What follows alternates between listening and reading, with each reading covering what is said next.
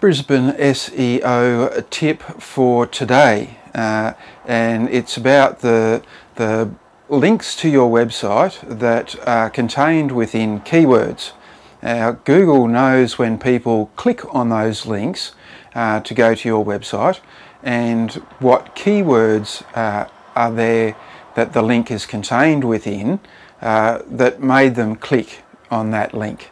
So it's known as organic keyword click-through rate.